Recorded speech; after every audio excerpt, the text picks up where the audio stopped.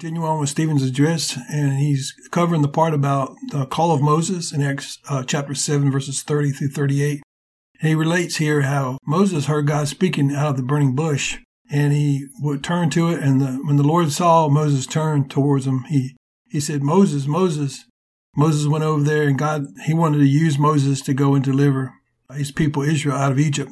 Of course, it wasn't Moses who did the work, it was God who did the work, but Moses was his spokesman. And so we see here that God uses men, God calls them. And when God called this man, he got God's name and he got God's word. Stephen tells this account of how God called Moses to serve him. God spoke to Moses out of the burning bush. He called him to go to Egypt and rescue the nation of Israel. One thing that Stephen underlines here is this prophecy about where Moses says that God would raise up a prophet like him for Israel, and that Israel should listen to that prophet. And of course, that's pointing to the Lord Jesus. That's pointing to Israel's Messiah, the Lord Jesus Christ. God called Moses. He spoke to him. Moses heard God speak to him. He received God's name, and he also heard and received and believed the word which God spoke to him. The Lord speaks to us. Jesus said that his sheep hear his voice and follow him. John chapter 10, verse 27. The Lord uses men to accomplish his plan and his purpose. It was God's plan to rescue the nation of Israel from Egypt, and he called one man to accomplish his purpose. So many times we think that it takes a lot of people. And I know that the world operates according to numbers of.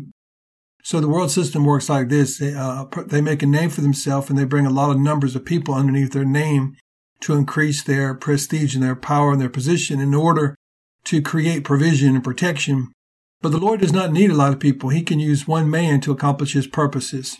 The Lord accomplished eternal salvation for us through one man, the Lord Jesus. The Lord Jesus was sent by God into the world to be our Savior and our Lord. Jesus died on the cross for our sins. He was buried and rose again from the dead on the third day. Through this one man, God provided eternal salvation and life for all those who believe in him. So you see here, and this is a pattern throughout the Bible, where God would just take one man or a small group of people, turn the tide and to accomplish his purposes and his reasons. So this is a word for individuals, that you have great value to the Lord.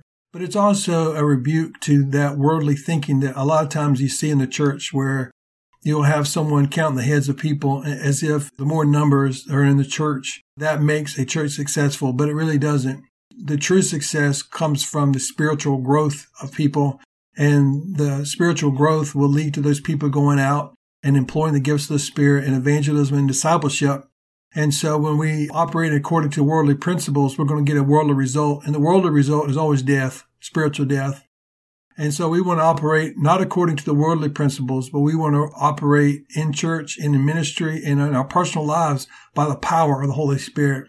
Because the scripture says it is not by might, nor by power, but by my Spirit, saith the Lord of hosts. Amen. Well, guys, the Lord bless you and keep you. The Lord make his face shine upon you, and the Lord give you peace.